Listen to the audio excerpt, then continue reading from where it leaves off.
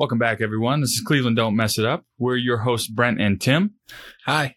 Coming to you from Teal Panda Studios here in snowy and frigid central New York. Very frigid. Today is Monday, November 29th, and we have a pretty great show for you. Coming up, the Browns continue. What do you mean pretty great show? Okay. I mean pretty great show. Well, I can't say mediocre because then people, no one's going to listen. People, we just do great shows. We just do great shows. Coming up, the Browns continue to show us who they are, why we should really start to believe them. I'm going to throw that one out there. Believe what? Yeah. Did you watch the game? We have the good, the bad, and the Cleveland. We'll go over why the Guardians seem so stagnant this offseason. The Cavs are staying strong halfway through this tough stretch, and we'll go over some questions submitted by you. Ooh. That ought to be interesting.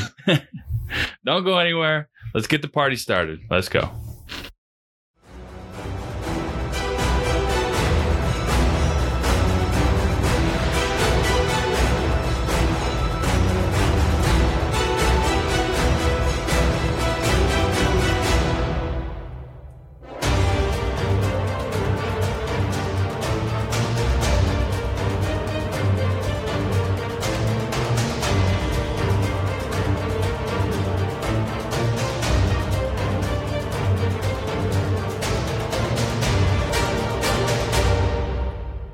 So anyways, let's get down to the nitty-gritty.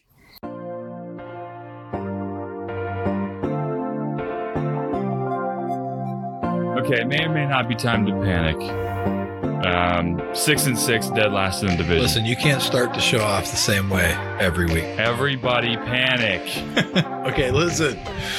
We usually do the good, the bad, and the Cleveland, but there's not a whole lot of good here. No. All right, so I'm going to go straight to the numbers because we got to get this out of our system. All right. It was not a good looking game. All right. The same troubles we've had all year continued, and we did not look good at all. There may have been one bright spot in the entire game is that we had 4 picks. Our defensive backs played really well. We kind of shut down their passing game. Did we, though? Or was that just Lamar not playing well? Well, listen. It's so hard for me to even give anybody credit. He didn't have any options. But here's the numbers. All right, we'll go through it. Of course, we lost 16-10, which is bad enough. What a garbage game. Yeah, I thought the Detroit game was bad. Yeah, no. That was the worst game of the season. This was right worse. There. All right, so the Raiders, Ravens. I wish. 303 total yards, and we put up 262 total yards. Passing, we threw for 222. Now, wait just a minute. Yes, you heard correctly. How many total yards did we have? 2. Yeah. Interesting. All right. So, and they passed for 155. So we did a good job. I mean, we held them to 155 yards passing. Mm-hmm. But here's the stat of the game. All right. The Ravens ran for 148 yards. So again, we can't stop the run. But the big problem was we ran for 40 total yards. We have the most devastating backfield in football. Hunt was back in this game.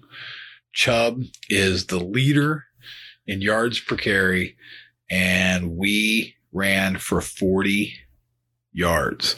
No excuse. Listen, I'm the optimist on this show, and I'm just telling everyone there is no excuse for that. For this Cleveland team to rush for 40 yards is an absolute travesty. There's no reason for this coaching staff, for these players, for the fans, for any of us to accept the fact that any team in the NFL can hold us to 40 yards in a game that's only 16-10. Like we weren't down 4 touchdowns. So we had to suddenly throw the ball on every play, even though we have had no passing game. Especially no downfield passing game all season. So suddenly we decided we're become a passing team in a game that we lost 16-10 and we only rushed for 40 yards. Inexcusable. We have in every way inexcusable. We have Nick Chubb, who perennially is a top 2 running back in the NFL. He had 8 touches. 8. Yeah, he ran the ball 8 times for 16 yards. That's right. And That's a joke. Hunt ran the ball 7 times for 20 yards. So we only got 15 carries in a game where we should have had at least 30. You know what makes it worse? You know what makes that even worse, though?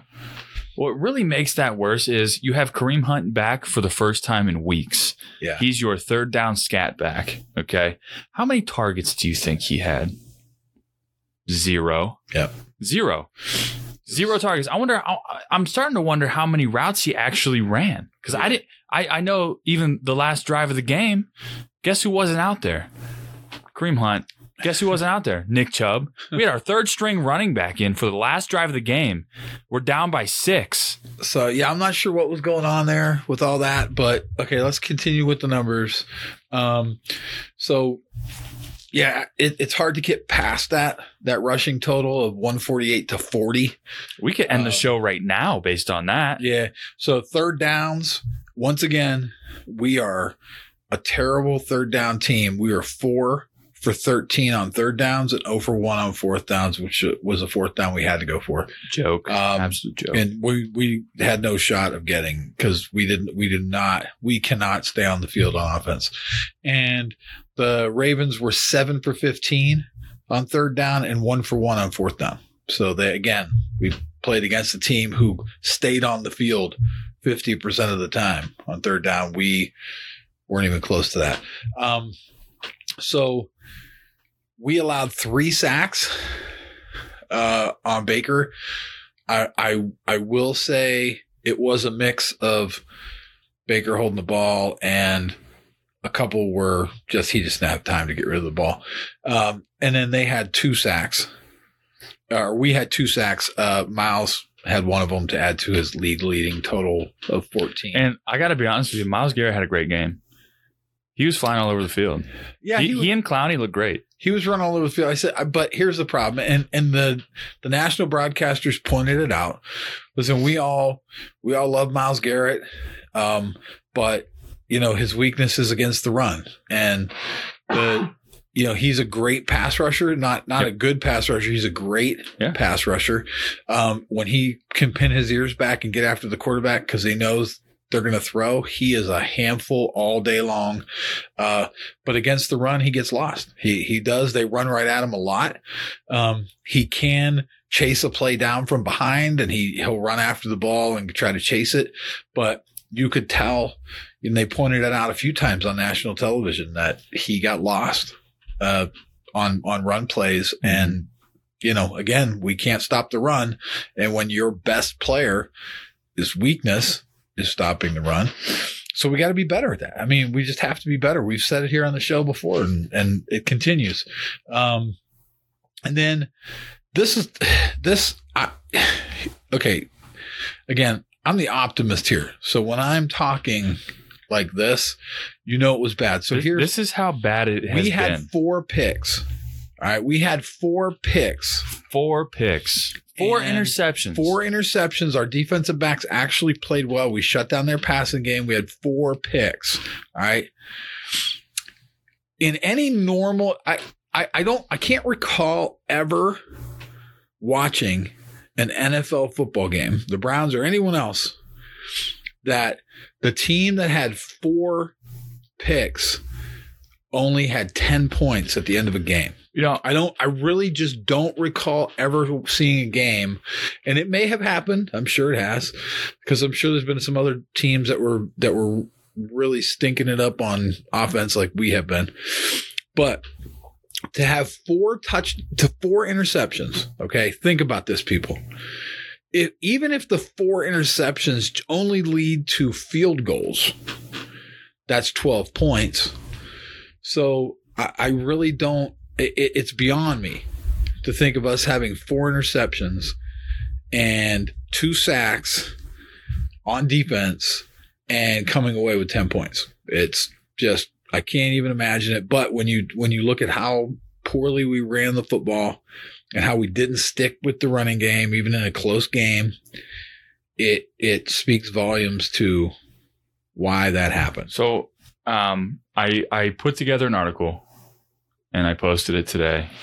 And I want to go over a couple of these things that stuck out to me.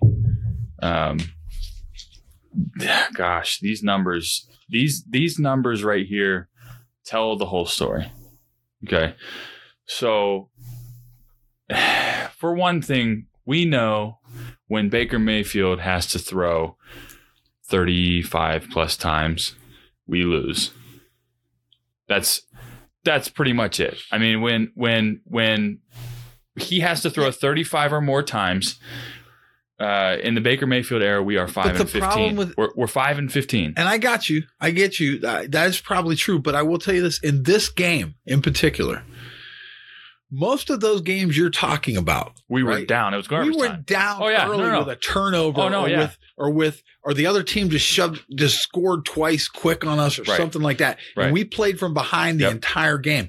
This was a 16-10 game, and most of the game it was 6-3. I'm getting this there. was not a game where we were getting blown out and had to throw the ball 37 times. I'm getting there. So that's just to preface the point that I'm trying to make here. So we know we are 5-15 when Baker Mayfield has to throw 35 or more times. Okay. So in this game, in the entire first half, okay, the Browns ran 36 total plays. All right. That includes 3 punts. Of those 36 total plays, they ran 26 designed pass plays.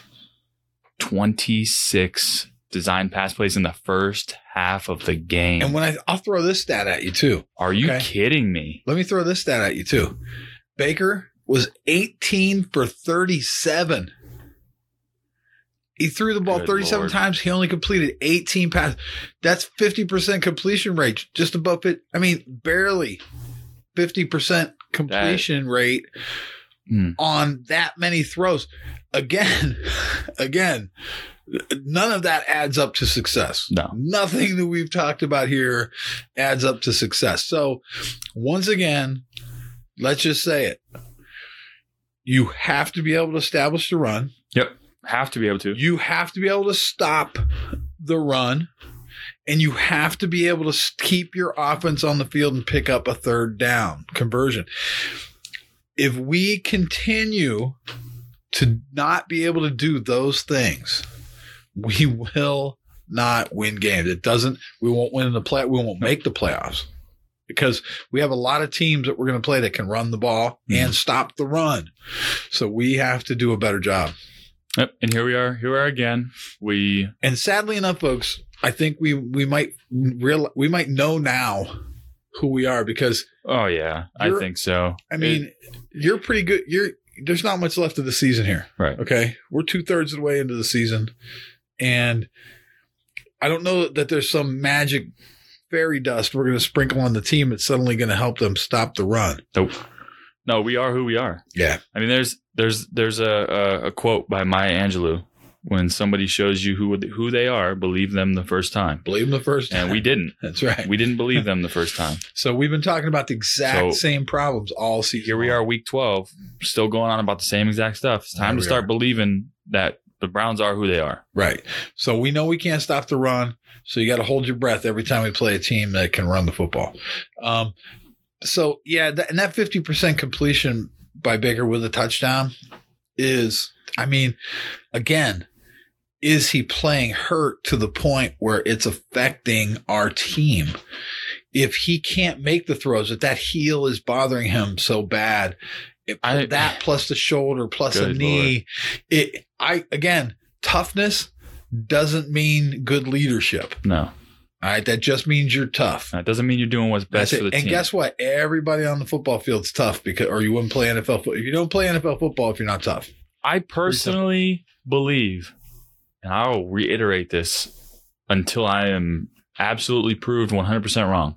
I believe that Baker Mayfield has the skill to be a good NFL quarterback, good enough to win a championship. Yep. I believe that. I agree. 100%. I agree. But now we're to the point. Not where he's playing now. No, we're to the point where now not only is he hurting the team, but he's hurting his own career. Because what happens now if the Browns move on from him? Yeah, and the insistence. No one else is going to take a chance on him. And again, the insistence on playing injured. At some point, you cross the line of helping or hurting your team. Yeah. Right? You got to be able to decipher that. That's a very fine line. Yeah, you got to be able to decipher that. And if the problem is Baker has to stay on the field because we don't believe in our backups, our backup quarterbacks can get the job done. Then guess what? We better improve the depth of our backup quarterbacks. I would say I think Case Keenum could have beat the Steelers. He beat Denver. Denver's not much better than the Steelers. Yeah. The Steelers aren't much better than Denver. I agree. So I think Keenum could have beat the Steelers. I agree with that. I will say this. I don't know if he'd have beat Baltimore, but to be fair. So enough rambling. Yeah. Enough rambling, guy. So again, we don't need to be a downer on this. We're all Cleveland fans, all the Browns fans in the world are down on this right now. But I will say this. The really bright spot was our defensive backs. Okay. I'll throw the good out. Okay. The good was our defensive backs. So we had a safety led us in tackles. Harrison was up on the line of scrimmage playing like a linebacker. He led us in tackles. We had really good play out of our corners all day. They made it very tough, picked 4 balls. Pass coverage, everything. I thought we were aggressive in pass coverage, and that was without really putting a ton of pressure on Lamar. Yeah. We really didn't put a ton of pressure on him, and he escaped a few times and made some runs. But we could not, the bad for me was pretty much everything else. Yeah. Everything else we did, even down to punting, which we have a great punter who only has, I think he averaged like 42 yards a punt or something like that. It was just, we did nothing well other than our defensive backfield played well. My good is Jarvis Landry had a little redemption game. 100 yards. 111 yards on 6 receptions. He exposed their defensive backfield. Yeah, but I will say this. Again, I'll go straight back to it, that most of those yards were in the first half. Yeah. And in the second half, when we really needed it, we really needed something to make something happen. Again, I don't think we have the complexity in our pass game. No, I think, to get the job done. We went straight back to all the screen plays that we run, and guess what?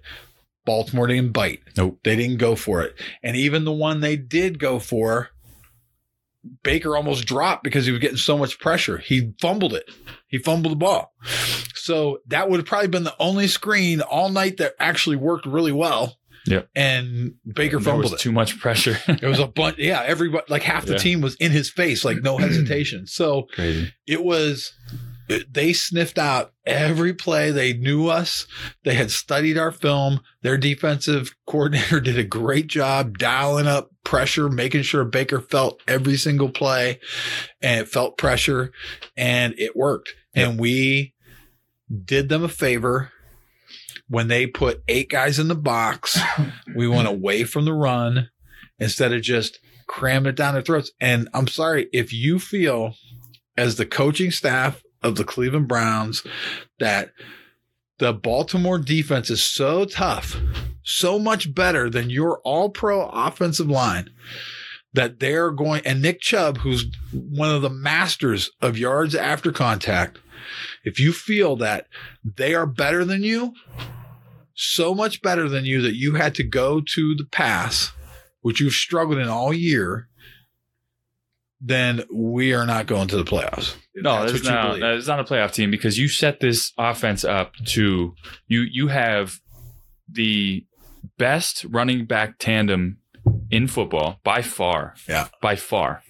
You have you paid for all these linemen, these brand new extensions on the offensive line, and every single one of them is an all-pro or has been in the past. They've been Pro Bowlers, they've been this and that.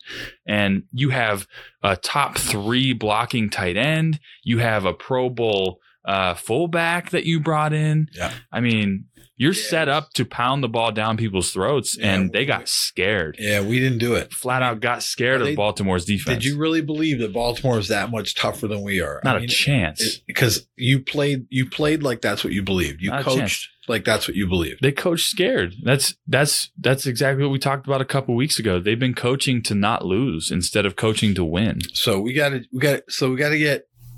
get some stuff changed around. Here's the crazy thing, Cleveland fans. Here's the crazy thing. We're still in the playoff hunt. God, because we're in a miserable division, apparently.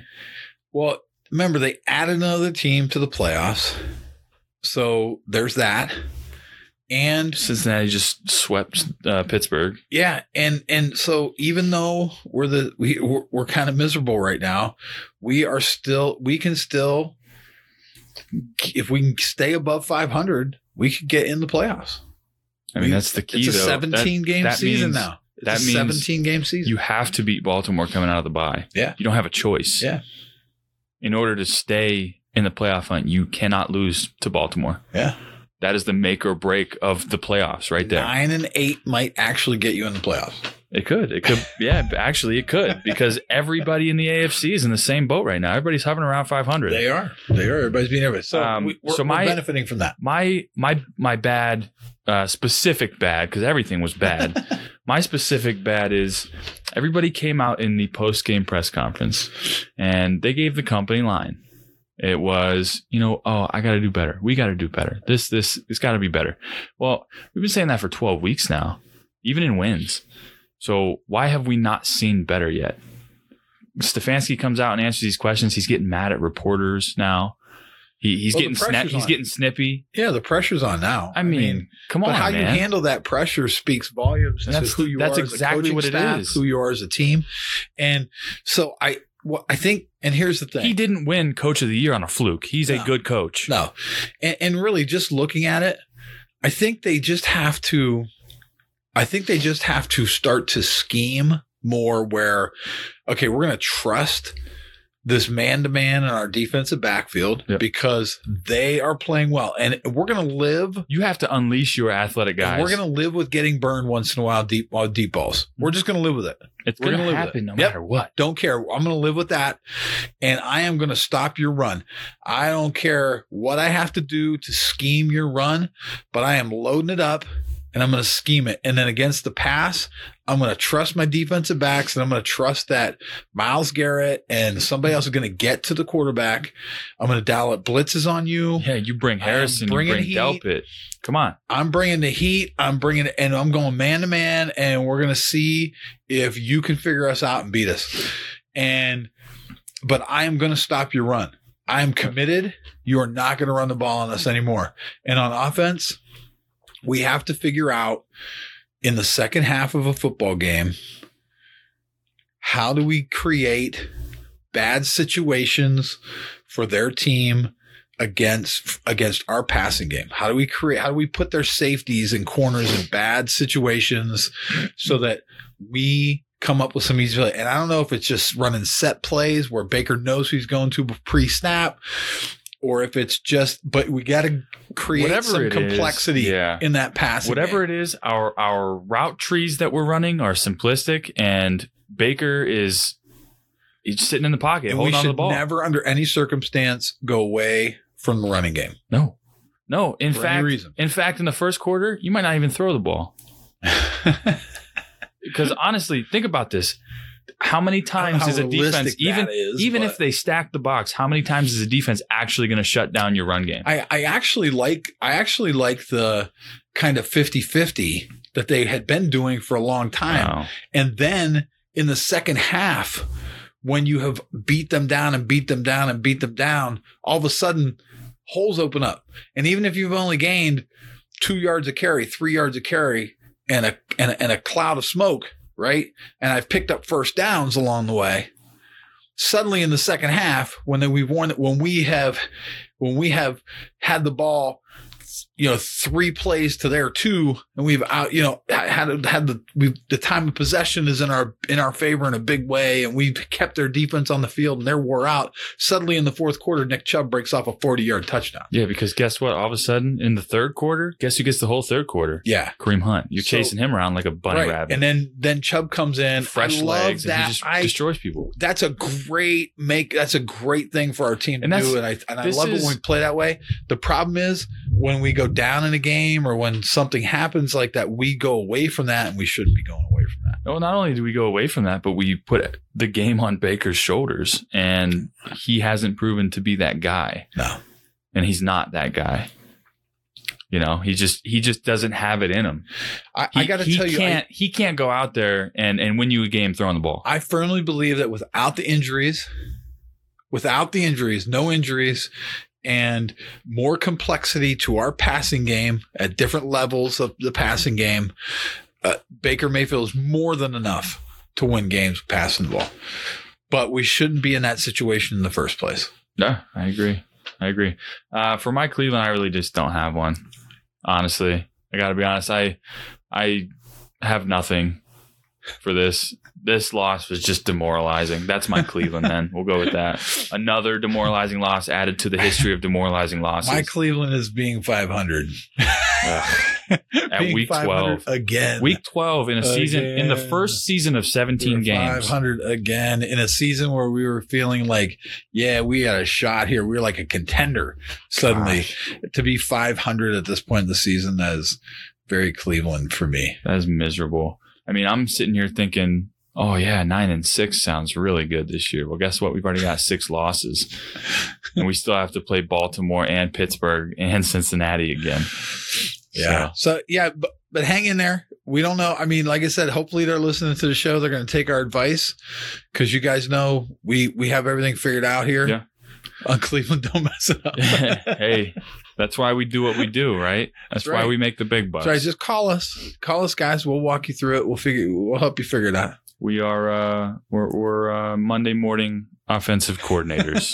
We'll talk about that. Yeah. Anyway, on the way, are they the Cleveland Guardians or the Wallet Guardians? We'll have to. Wow. We'll cheap joke. We'll have the answer. Yeah, original, right? We'll have the answer right after the break. Don't go anywhere. Do something. For goodness sake, are you talking Guardians, about the Guardians? Do something. Sign someone. Make a trade. Just extend somebody. Something. Listen, you're just talking to talk now. You just want them to do something to do something? Yes. Listen, man, show a little life. You're the Guardians for the first time in history. Show a little life. So here's what I think the problem is. Give us a taste of what's. It's very suspicious to me. We want the good life. Yeah. But it's very suspicious to me. Listen, we understand we're a small market team. We have one of the lowest payrolls in baseball. I think they've always. All right, I'm calm. Tied. That's nice. Good thing you could count to 10. I think we've always tried to be business savvy. I've always tried to focus on developing young players and keeping players in-house and not paying a ton of money because when someone for Cleveland becomes a superstar, obviously they leave and go collect a lot of money. And they don't do anything for the Mets. Yeah. Oh, that was a Lindor shot. I like it. Sorry, I didn't know we weren't. We don't being like specific. him anyway. We don't like Lindor. But yeah, it's just one of those things where they've always had a good business model. I think they've been one of the small market teams that has actually been able to compete for many years. So I don't hold a grudge against them for being cheap. I don't. I think they've done it the right way. I generally don't, but I get bored. I'm suspicious now. I'm bored. Because the way the rest of the league is moving. All right. So there is some checks being written. Boy. So there is. The vote is coming up by the players here on the contract, right?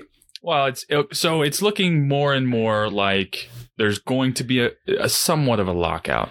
It won't last very long, though. Well, I think it's just it depends. As far as negotiations go, I think it'll be a short-lived.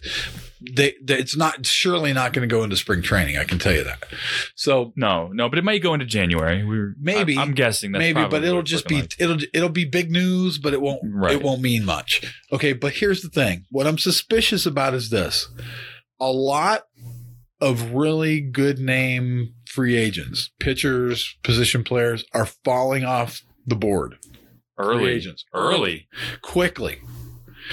The Rangers, another team who historically have had big payroll in the past, but not recently. In the recent years, they've had pretty small payrolls. They've been trying to use, I think, our model a little bit, trying to develop players. And look, they got bored. And they're making a bunch of signings. They just dropped somewhere around $500 million on Corey Seager and Marcus Semien. Yeah, there's some, which is really going to be nice. That's huge for them. Yeah, that's enormous. Especially the bats at the plate. Absolutely. There's a few other teams making moves, signing some guys. The Mets laid big money out for Scherzer. 3 years, $130 million. 3 years. You heard this right. 3 years. And none of it is deferred. Not 7 years, $130 million. 3 years. $0. I just have to reiterate this. $0 deferred. Yes. And that means he is making, what was it, $43 million a year? Yes. No matter what. It's guaranteed, fully guaranteed. They're not deferring the contract for 10 years they did with Bobby, or whatever, 20 years like they did with Bobby Bonilla. The owner of the Mets is worth more money than most Major League Baseball teams and combined. That's where they begin to separate themselves. Yes. But that doesn't mean they're going to win. They didn't do a thing last year. All that means is they didn't make the signing playoffs. Big name players right off the bat. I'm sorry, but Max Scherzer is great. He's a Hall of Famer. He's not the difference between the Mets not making the playoffs and making the playoffs. So here's my suspicion. This is why I'm so suspect of what's happening right now. And I'm worried about the Guardians not making any moves. Okay. Not that I thought we were going to make a lot of moves, because I didn't. Okay. I think when they did the 40-man roster and they set it up the way they set it up, they protected who they protected. They did very well. I think they felt like, okay, we have a young pitching staff. We are building for this next 4 or 5 year run. That's what we're doing right now. Okay. Which is fine. I'm with them on that. I agree with them. But I think here's the problem with this year. Our payroll is, I think, $45 million right now? Probably less than that by now. It might be less than that now with the cuts we cut loose a couple guys. So with that being said, with our payroll being so low. Gosh, it's got to be somewhere near 40. What if these other teams are banking on the salary floor going into place? There's talk about the salary floor in Major League Baseball being somewhere in the $80 to $100 million range. Well, real quick, I would think maybe the Rangers making moves this way makes sense for that. But the Mets doesn't make sense because they're going to be well over the luxury tax. The Marlins, there's other people making some moves for veteran players that you normally wouldn't see going to teams like that. True. Okay. So I think people are banking on this floor. So here's the problem for Cleveland. Let's say they're not banking. We're not banking on that. We might be one of those teams that believes that's not going to pass. Okay, that the owners aren't going to agree to that, or whatever the case may be. Well, the owners are the ones that offered it up. I get it. It works for all the small markets. I don't know why the Indians wouldn't Cleveland's think it would betting on the Guardians, the big franchises, the Yankees, the Dodgers, the Mets. These teams that have such big, high payrolls are not going to want to pay the luxury tax and disperse that money across the league to help out these other teams, to become more competitive with payroll. So that being said, I think that's probably why the Yankees were trimming payroll. Yeah, and maybe that's why the Guardians have decide that we're not doing this. Like, we're not falling for this. We don't think it's going to happen. That could be. But if it does happen, think about this. If all these teams sign all these players, right? So all the big name free agents are off the board now. Everybody's off the board. Yeah. And let's say they put the floor in, the salary floor. The Guardians would have to add almost double their payroll. Million. They would have to double and potentially $60 million. They would have to add to their payroll to meet the floor. Okay. Now you have Jose, you could offer a big extension to. And Bieber, you absolutely would. Bieber, Chevalier. There's a handful of guys you could offer a big extension to and help you. But that still wouldn't even get you close to the floor. So you're going to have to go out and sign whoever's left, somebody to pay money to. Or you could extend. Or you're going to wind up having.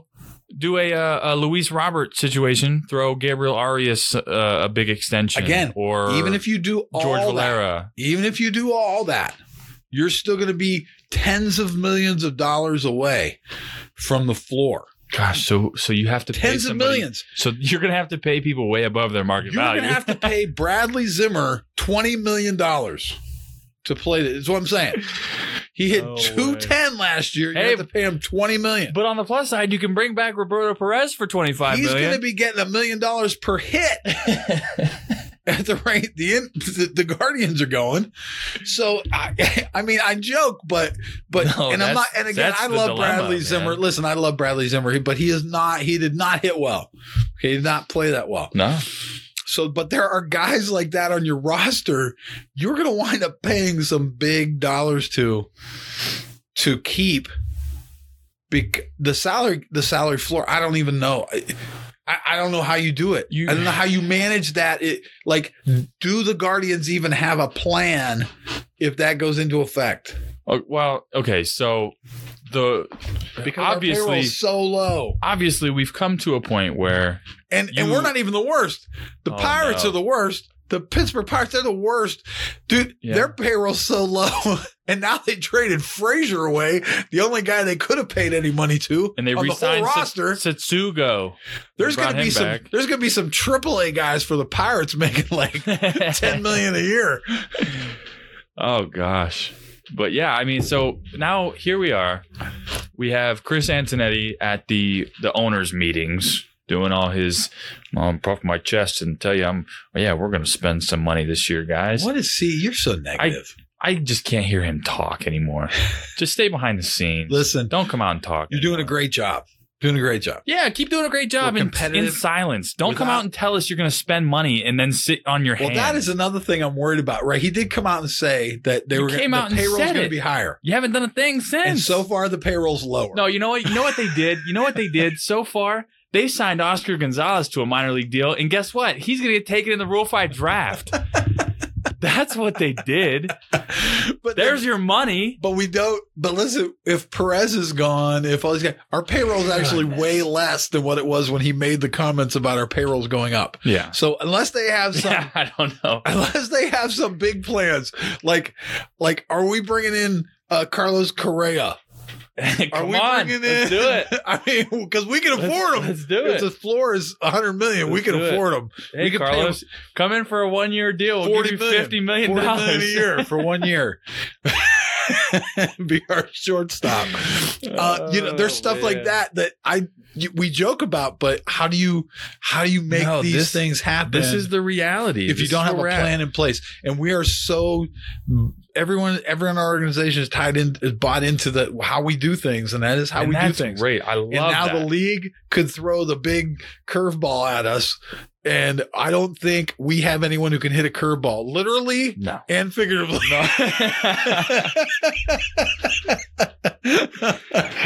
No, we're definitely not going to rely on our front office for that. That was a little curveball joke I threw in there. You like that? Minus Jose, I really don't think there is anybody. That's true. Anyway, but yeah, so there's still guys out there.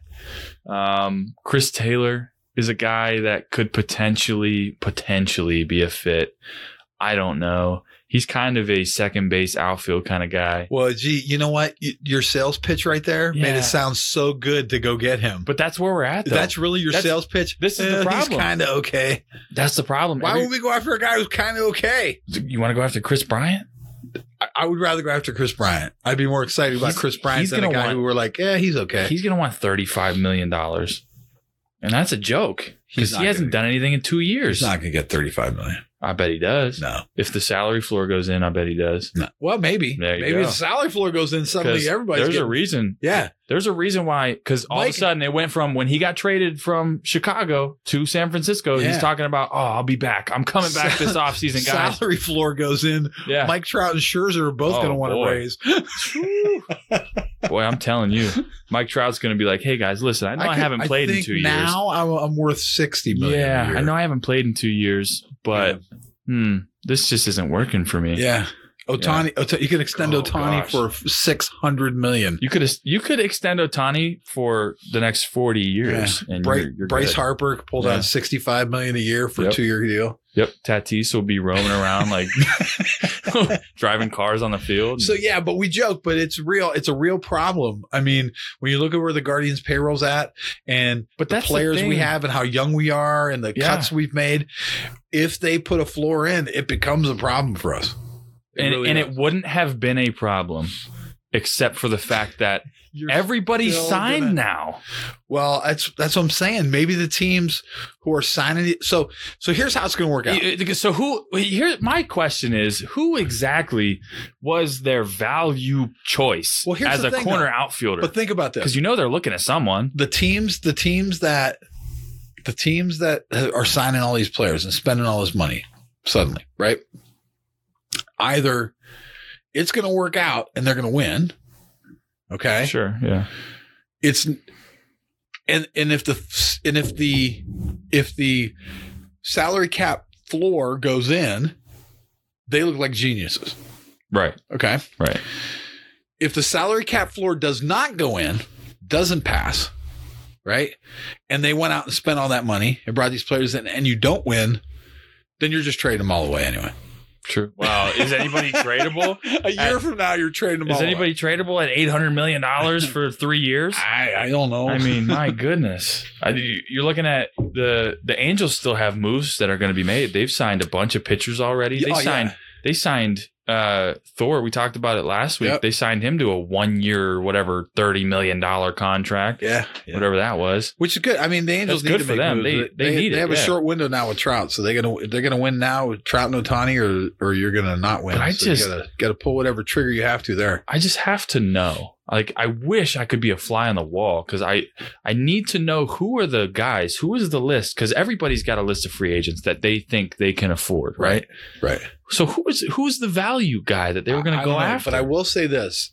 I really don't know because he's not out there. I don't think he's out there. But I do know this: if I'm the Cleveland Indians, that's the only reason they've been doing what they've been doing, because they felt like they could go get a value guy to play corner outfield. Right. But if I'm the Cleveland Indian front office, we have been managing the team to this dollar value, which our ownership wants us to manage to. We do a great job. We develop play. We do everything the right way for a small market team. Okay. If the league, it's going to keep me up at night every single night. If the league is going to put this floor in, this salary cap floor in, where I have to spend X amount of dollars on salary because I don't know how to get there. Yeah, I'm telling you right now, without signing bad players to bad contracts, I don't know how I get there. How do you set that up? Because what's the penalty if you don't reach it? I don't know. That's the problem. We're gonna have to see what the setup is. Lose that money maybe they're going to give you a couple years to get to it. Maybe it gets implemented in stages. But how could it be? Because there's only maybe 6 teams that would be under $100 million. But there's a handful of teams that are would be in the same situation as the Guardians are if it goes into effect. Two of them are signing people. There's not enough players to go sign. 2 of those teams are signing people. And Minnesota just signed Buxton to a big extension, they know 7-year extension. So Seattle's spending money. They're getting ready to go after Suzuki. Yeah, the only 2, the Clevelands, the Baltimores, Baltimore they can just throw random money at people because they're not They planning to normally win. do. Right, exactly. They'll re-sign But they're Chris trying Davis. they're trying to trade away their most valuable player right now. They're trying to trade They'll him. call Chris Davis up and be like, "Hey, do you want to come out of retirement? Come we have out of like retirement. $600 million that We're we have just to going to pay spend. you $60 million to come strike out for us. Come strike out. Good Lord. Maybe we should do that. So yeah, that's where the Guardians are sitting at right now. So it's going to be a very interesting couple of weeks. It's stressful. With the vote coming up. It's stressful. With the meetings coming up, with the owners' meetings coming up, and the salary floor thing being discussed. I believe they moved the non-tender deadline to tomorrow. That way they could avoid if there is a shutdown. Yeah. So the non-tenders will be in tomorrow. And then the vote is on the 1st. It's first, yeah. So we'll find out this week. So yeah, it's going to be an interesting week for Guardians. So we should have some more. I don't know how long. I don't know if they turn it down, if they vote everything down. Listen, all I can say is this: it's going to get weird. But there are players out there signing for $40 million plus a year. I don't think the players strike. No, I think they're doing okay. I mean, evidently, obviously, something good's happening. And if they put the floor in, there's going to be players who don't deserve a penny getting paid $10 million. And not only that, but the floor is good for small market teams. Yeah. The floor is not bad for big market teams, though. I think that's the misconception. The salary floor keeps people honest because the Yankees don't care about the luxury tax. They just don't. And they haven't. Neither do the Dodgers. And I know this means that they have to start thinking about that number. Right. If you're a certain number over if you're a certain dollar number over the luxury tax now, well, your money's going to somewhere that, I don't know, Tampa Bay. Guess what? Tampa is not a big market. They're not spending a bunch of money. No. So the Yankees that just lost to the Rays, that's right. They're going to be sending some of their luxury tax money down there. And it's interesting because I agree with you. I think it creates a lot of weird scenarios for a lot of people. They might hate it, but it's not a bad thing for baseball. But I think the thought process behind it is it's going to make these small market teams more competitive. And I got to tell you, and especially at the start, it's instituting kind of a soft cap. Yeah, but especially at the start of this thing is not going to make them more competitive because all they're going to have to do is throw money at bad players. Right. To meet the floor, which is okay for players. That's not going to help. That's good for players. Good for players, not good for teams. So what needs to be cleared up in this CBA specifically is they should, I believe, obviously being as biased as humanly possible, they should institute the salary floor. I agree. I think it should be somewhere around the $75-80 million mark. And I'm good with that because then the Guardians won't struggle to get there. If it's somewhere around $100 million, which I think it probably would be, then it's going to be tough. I hope they don't go that high because it just creates it. Like I said, it's going to be throwing bad money or good money at bad players. Right. And the other thing that needs to be addressed is service time, which obviously that is the number one issue that they've been going back and forth on. Yeah. I don't know what the solution is there. I have no idea. We've talked about it, but there really is no one good solution because at the end of the day, the guys that just got paid $40 million a year don't really care if the minor league guy sits in the minor leagues for 10 years. I don't think the minor league is going to be a holdup. I don't think Max Scherzer at 37 years old cares if the 18-year-old has to sit until he's 26. Yeah, the 37-year-olds still want to play. They don't want the 24-year-olds taking their jobs. The 37-year-old wants to be 40 in free agency looking for another $40 million a year. Nelson Cruz. Nelson Cruz, exactly. So, that's, we could go on all day. Yeah, we'll talk Guardians. more. We'll talk more over the next few weeks. We'll know a lot more coming this week. We'll know a lot more going into the show. And we have a bye week with the Browns. So thank God. We're going to do a lot more in-depth stuff with the Guardians and Cavs because I'm so sick of talking about the Browns. Yep, we're taking a break. Yeah. We need a Browns break right now. But anyway, up next, we're going to tell you who we think deserves an All-Star Weekend nod in the NBA. Stick around. All right, here we go. Cavs time, baby. So before the bright spot in Cleveland sports this week, the one and only bright spot. Mobley came back to the Cavs, and we looked like the Cavs again. We even with Sexton out, even with our leading scorer out, we actually look good. Defense first team that can really shut down just about anybody. Yeah, we look really good. Markkanen came back, Mobley back, Allen back, and the three big guys back. We looked really good. Looked phenomenal. So before the break, I had mentioned that there were a handful of guys that we want to see get the All-Star nod. And I when you say nod, I mean like not necessarily on the All-Star team, but you know, we have anyone take part in Cleveland All-Star weekend, making the All-Star team. No, and we don't. We definitely don't. Not saying that I wouldn't love to see it. At least. Not this year. Maybe next year. But for one thing, Evan Mobley's going to be in the Rising Stars game. Absolutely, 100%. 100% positive. I would love to see, for example, Darius Garland do the skills competition, and he might. Just because it's a Cleveland, you know, it's in Cleveland this year. I think he will. I hope he does, and I want to see Cedi Osman do the 3-point contest. I think he will too, and I think he absolutely should, because if he continues to shoot at the pace he's shooting now, they're going to invite him to do it. Yeah, he'll be one of the top shooters in the league at that.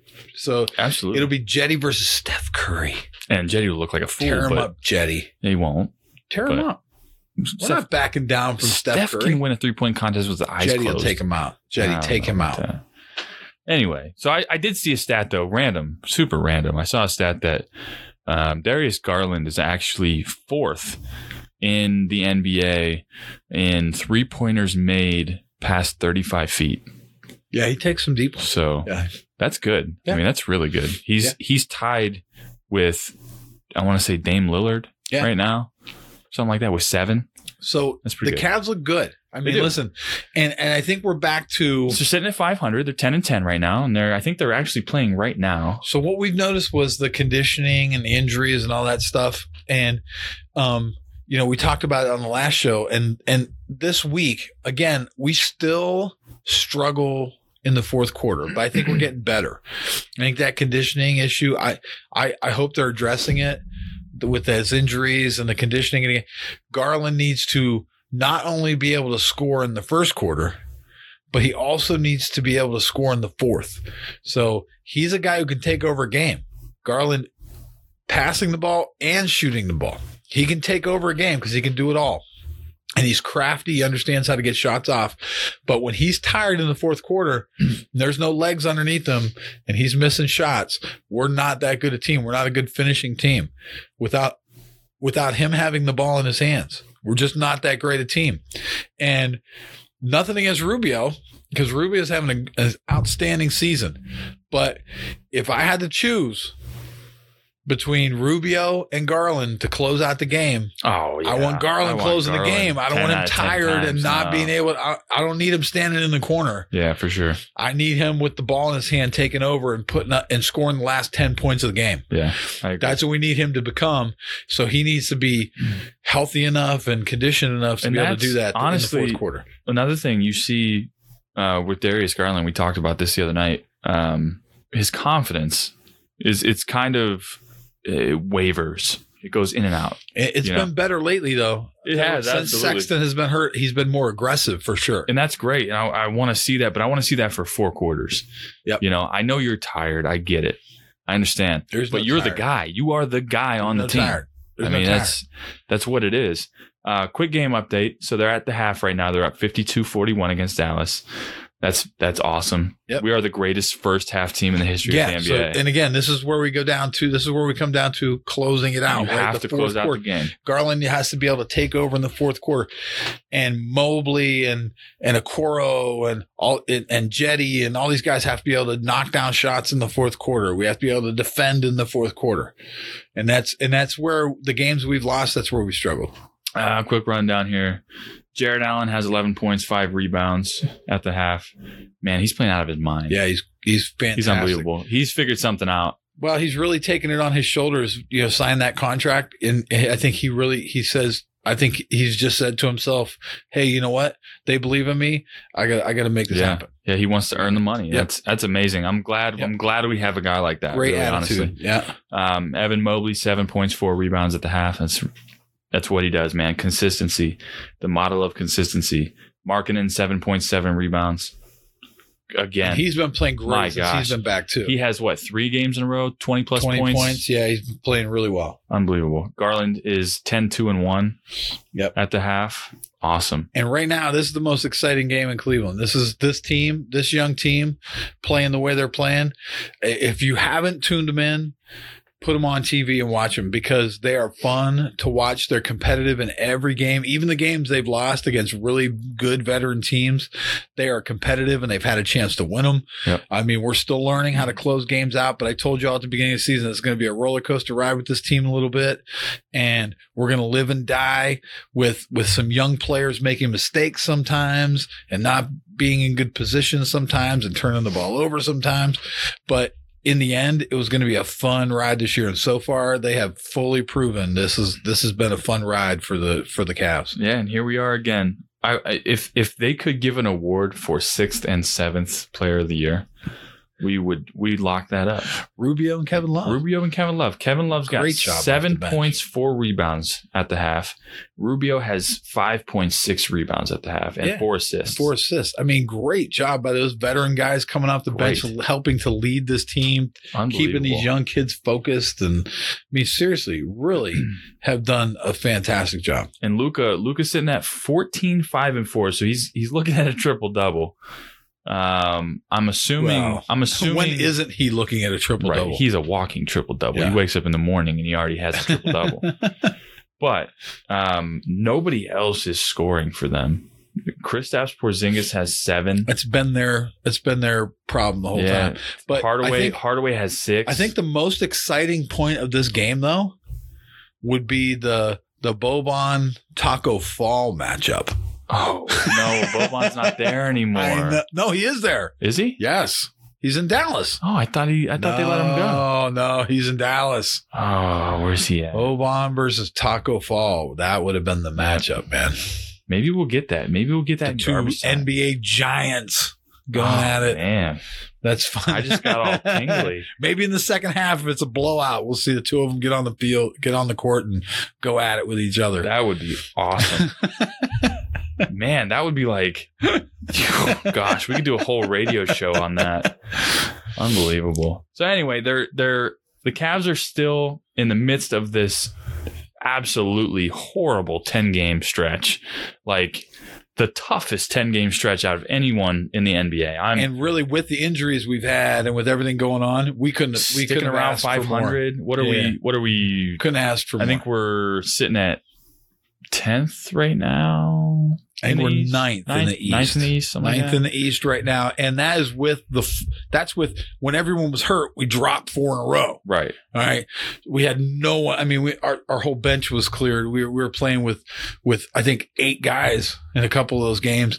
And, we dropped 4 in a row but we competitive. In all those games, we were still competitive, even though we dropped those games. Right. So, yeah, really kudos to those guys who were healthy and still playing to hang in there and play so tough in those even in those losses, we were good. So maybe we pull this one out. That would be really nice to be able to finish this one out against a solid team. Absolutely. They're kind of struggling.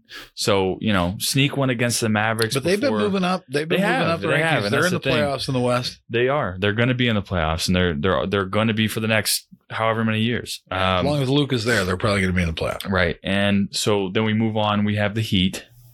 That's the best defensive team in the NBA. That's 2 defenses going at it right there. Yep, it's going to be really good defenses. That's going to be a low-scoring game, boy. I do think they probably have a little more offensive firepower than we do, but that really it's a good test. That's a test for our guys. See. Yeah, what is our defense comparable? That's right. Because right now, the Heat is regarded as the best defensive team in the NBA. Our guys are going to get a chance to see in that game how good is your defense good enough to compete for an Eastern Conference final spot. Yep. And if it's not, then that's okay. You know where you got to be. Right. You know where you got to get to the rest of this year and into next year. You know where you got to get. So we'll have the Heat. We got the Wizards, good offensive team. We got the Jazz, good offensive and defensive team. They're all around. We got the Bucks, the former champs, who are kind of on a little skid right now. Yeah. I don't worry too much about the Bucks, so they're going to be all right. Yeah, I'm sure they'll be fine. Giannis just does everything. Yeah. But then you got Chicago and Minnesota to round it out. Yep. So, I mean, it's again, it's a tough stretch, man, especially for all these young kids. We're in the middle of it, but you know what? You got to play everyone and beat everyone to get to the playoffs. Yep. So you have to do it. Bring it. We're healthy now. Let's go. It's time. It's time to really show what you're made of. I mean, we have everybody back, obviously, except Colin Sexton. Actually, no, I take that back. Chetty may be out tonight. Did I say he was playing? I can't remember. Let's take a look here. No, he is not playing tonight. He's out. So he's out. He's got the back spasms going on. Yeah. That's and he's hit or miss with his back. So. Yeah, but he's still shooting well when he's there. It is. It's been off and on for him, but he's shooting well. So we have to get him healthy. All right. So real quick, I threw it out there on our Twitter page, and I expected to get thousands and thousands of responses. So we're going to answer 3 of them. We have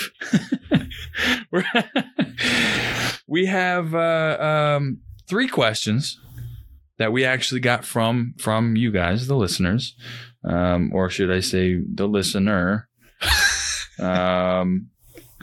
Shout out Carson Williams, my dude. We've interacted a few times on social media. He's a big Thank you for the guy. questions, Carson. Appreciate you, Carson. Question number 1. Okay, we'll go down the list here.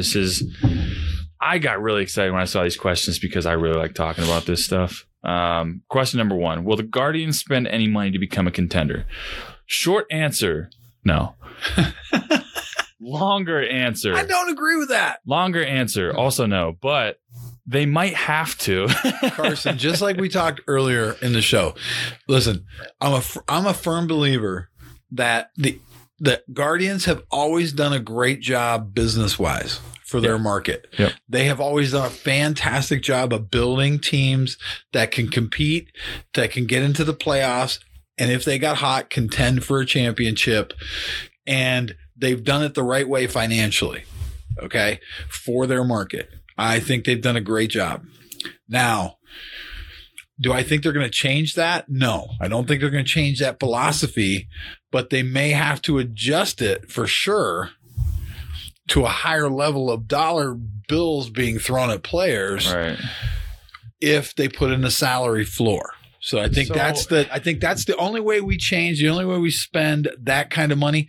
Now, again, in Guardians terms, a fluctuation, a big influx of money is like spending $20 million more than we did last year. Right. That's huge. Okay, that's a big, because that's like a third of our payroll, adding another third to our payroll. So do I think we're going to go out and spend, like, if you're talking about us spending money on a big name free agent coming in, like a Scherzer or a pitcher or something like that coming in? No, that's not going to happen. Wait, and honestly, this front office doesn't operate that way. I have to add, because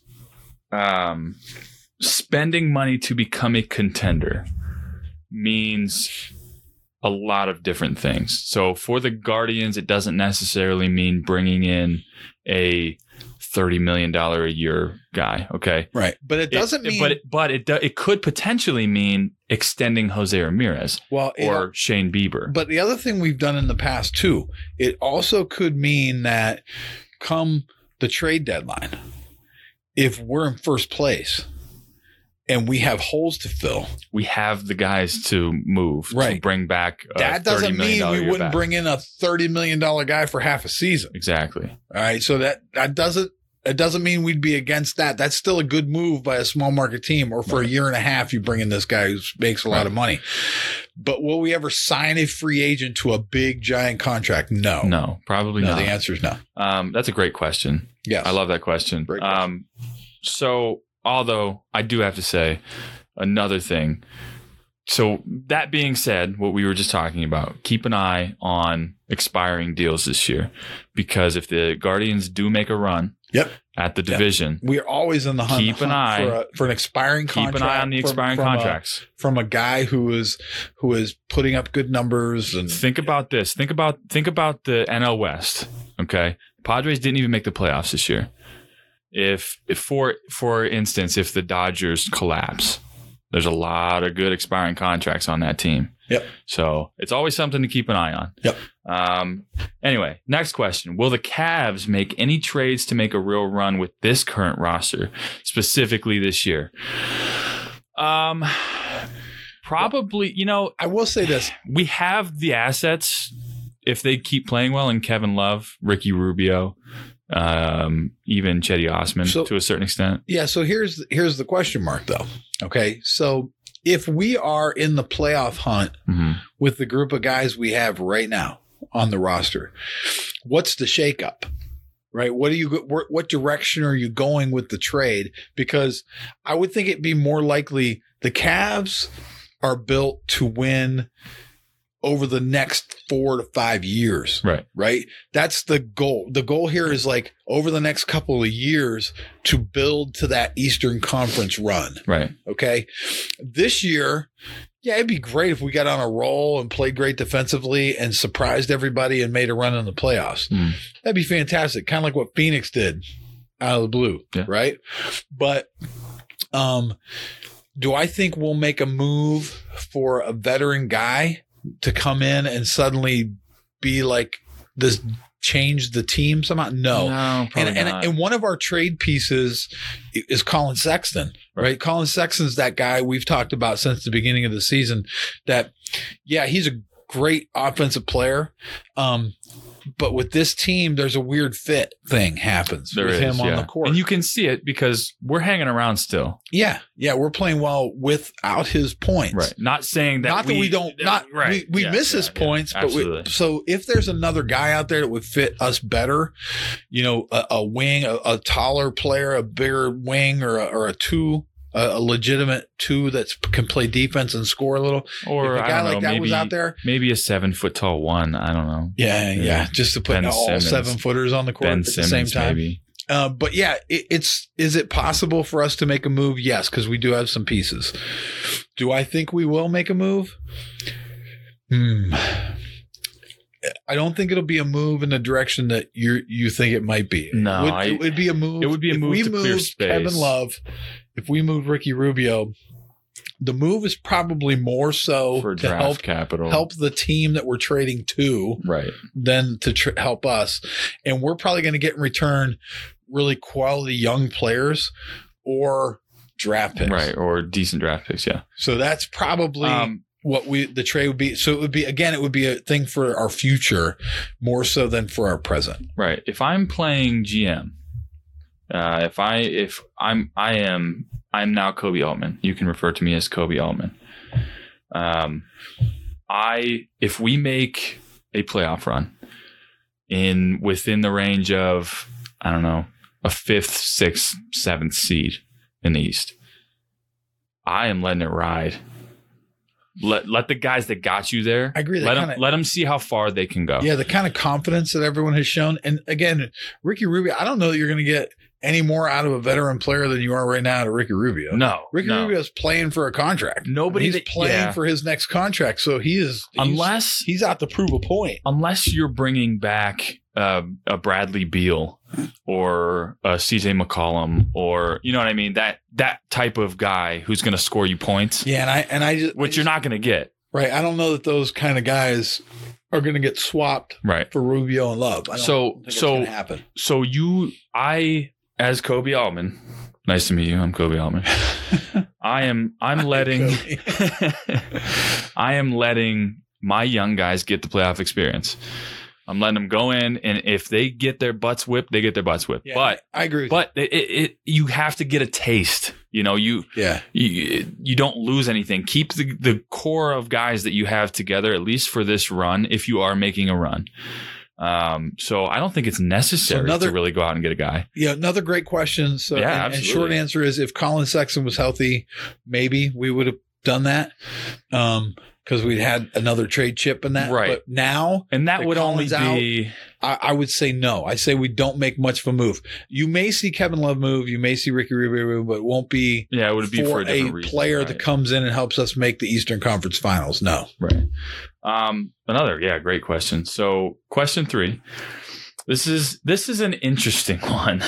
I'm still not really sure how to answer it, but if, and he has it in asterisks, if, that's a big if, the Browns were to move on from Baker Mayfield, who would be a realistic replacement?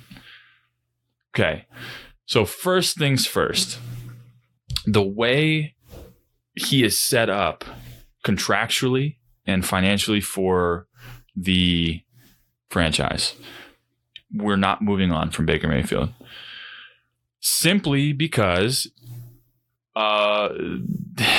they haven't had much continuity as a franchise. And here we are, we've given him 3.5 years straight of learning an offense for the first time since the franchise came back to Cleveland.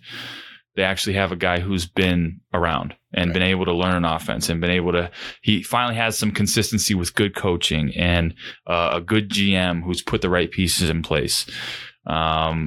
Talent-wise, we've talked about this. Talent-wise, I think he is talented enough to get you where you want to go, win you a championship, because that's the ultimate goal, right? Even if it's only one, you want to win a championship. Yep. So again, financially, contractually, there's no reason to move on from him, because even if you don't think he's playing well right now, a lot of it does have to do with injuries. But let's just take it from a fantasy standpoint, from a look just at the question, right? So if that's the case, who's like a likely kind of replacement in my mind, right? If you're going to move on from a Baker Mayfield, all right, and you're going to trade him away to somebody, again, I don't think you pull that trigger unless you feel like you get a top pick in the draft, and it's a quarterback that you love. So like basically, this guy is a step up from talent level of Baker Mayfield. We got to go get him in the draft because this is our shot to replace Baker with a guy we think can get the job done. So I think what you'd wind up with is a rookie quarterback, and I don't know. I don't know. You know, he would have to make a believer out of a bunch of veteran players right away. So strategically, if you are moving on from Baker Mayfield, okay, you have him under contract. You have him for his 5th-year option next year. If you are going to move on this offseason, strategically, you're waiting for dominoes to fall. Okay, you're waiting for Aaron Rodgers to go where Aaron Rodgers is going to go because he's not sticking around in Green Bay. I don't think. You're waiting for Russell Wilson to get traded wherever he's going because I don't think he's sticking around in Seattle. Other than that, and likely, nobody else is moving. And again, likely if you're going to go in that direction, right? If we're going for a trade or a free agent signing. Personally, I'm sending him to Miami because they have Tua, who they don't believe in. Baker Mayfield is 10 times the quarterback to Tua Tagovailoa is. But who are you getting in return? A draft pick. Right. And that's what I'm taking their draft pick. But I guess for this question from our listener, right? For this question, we're talking about who specifically. Yeah. Sure. So that's the tough part. Of course, you know, if you made a trade, you know, look at the Detroit Rams trade. They both lost, apparently. Okay. So, yeah. So Goff playing for a Detroit team that hasn't won a game. Mostly because Stanton of him, really. Playing for the Rams. And, you know, now Odell is playing for them as well. And they didn't win. They can't Odell's win. ruining another franchise. No, I'm just kidding. But yeah, it's just one of those things where it's such a tough scenario because, you know, it's not like Baker hasn't been productive. And again, I think this season has been injury riddled for him. And I don't even think he should be playing right now. I think it should be our backup quarterbacks handling the load right now while he's healing. And then, you know, hopefully we play well enough to get in the playoffs and we have a healthy quarterback when we come playoff time. Because if we don't have a healthy quarterback come playoff time, none of this matters. It's not going to matter. So, but yeah, I love the question. I love it. But right now I don't see a clear scenario where, you know, any of there's a veteran quarterback who's leaving his team and would be headed to Cleveland that we could trade Baker for another quarterback. But I do think there could be hey, we trade him because we love this kid coming out of college. We think he's going to be a Hall of Famer, and he's our guy. Yeah. And that's the tough part about all that is you look at guys like Kenny Pickett, who is probably going to be one of the top quarterbacks taken in the draft. But what does that mean? Because I don't think he's a first round pick. Don't know. He's been at Pitt. This is his 4th year. He's been a starter for 4 years at Pitt. He's learned a college offense in and out, right? I don't know how that translates. I don't know how Pitt quarterback translates to the NFL. I don't know. It's hard to say. Yeah, so you'd have to be super excited about a player coming out of college, though. Like you'd have to be like, this guy, he's the next Peyton Manning, right?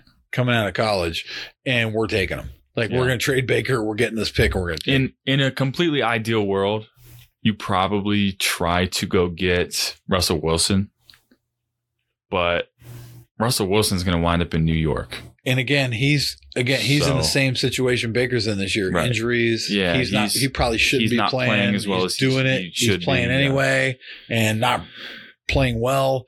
So yeah, I think they're both in the same situation and very similar type players. Right. So. Yeah. And there's nobody else out there really that you would go for unless obviously. But great question. Thank you. That is a great question. So ultimately, I'm sticking with Baker.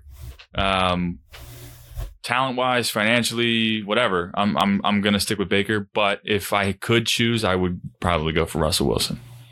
Yeah, that would be as far as available quarterbacks go. Yeah. So, I mean that would be my answer. Would take it for what it's worth, but yeah, that's a great question. I mean, I never really thought that deep into it before, but yeah. So that's where we're at this week, folks. Thank you so much to Carson. We appreciate you. I'll shout you out on Twitter once we get everything posted. Well, the Browns suck again. I'm not really sure what the silver lining is there. We have a bye week to kind of sulk on it and think about how terrible things are. Let's see how they come back from the bye. The Guardians are staying silent, which means they either have nothing going on or something big in the works. It could literally be a range of 0 to 100. And the Cavs stay tough and they continue to hover around 500. Hopefully they can pull out a win against Dallas today.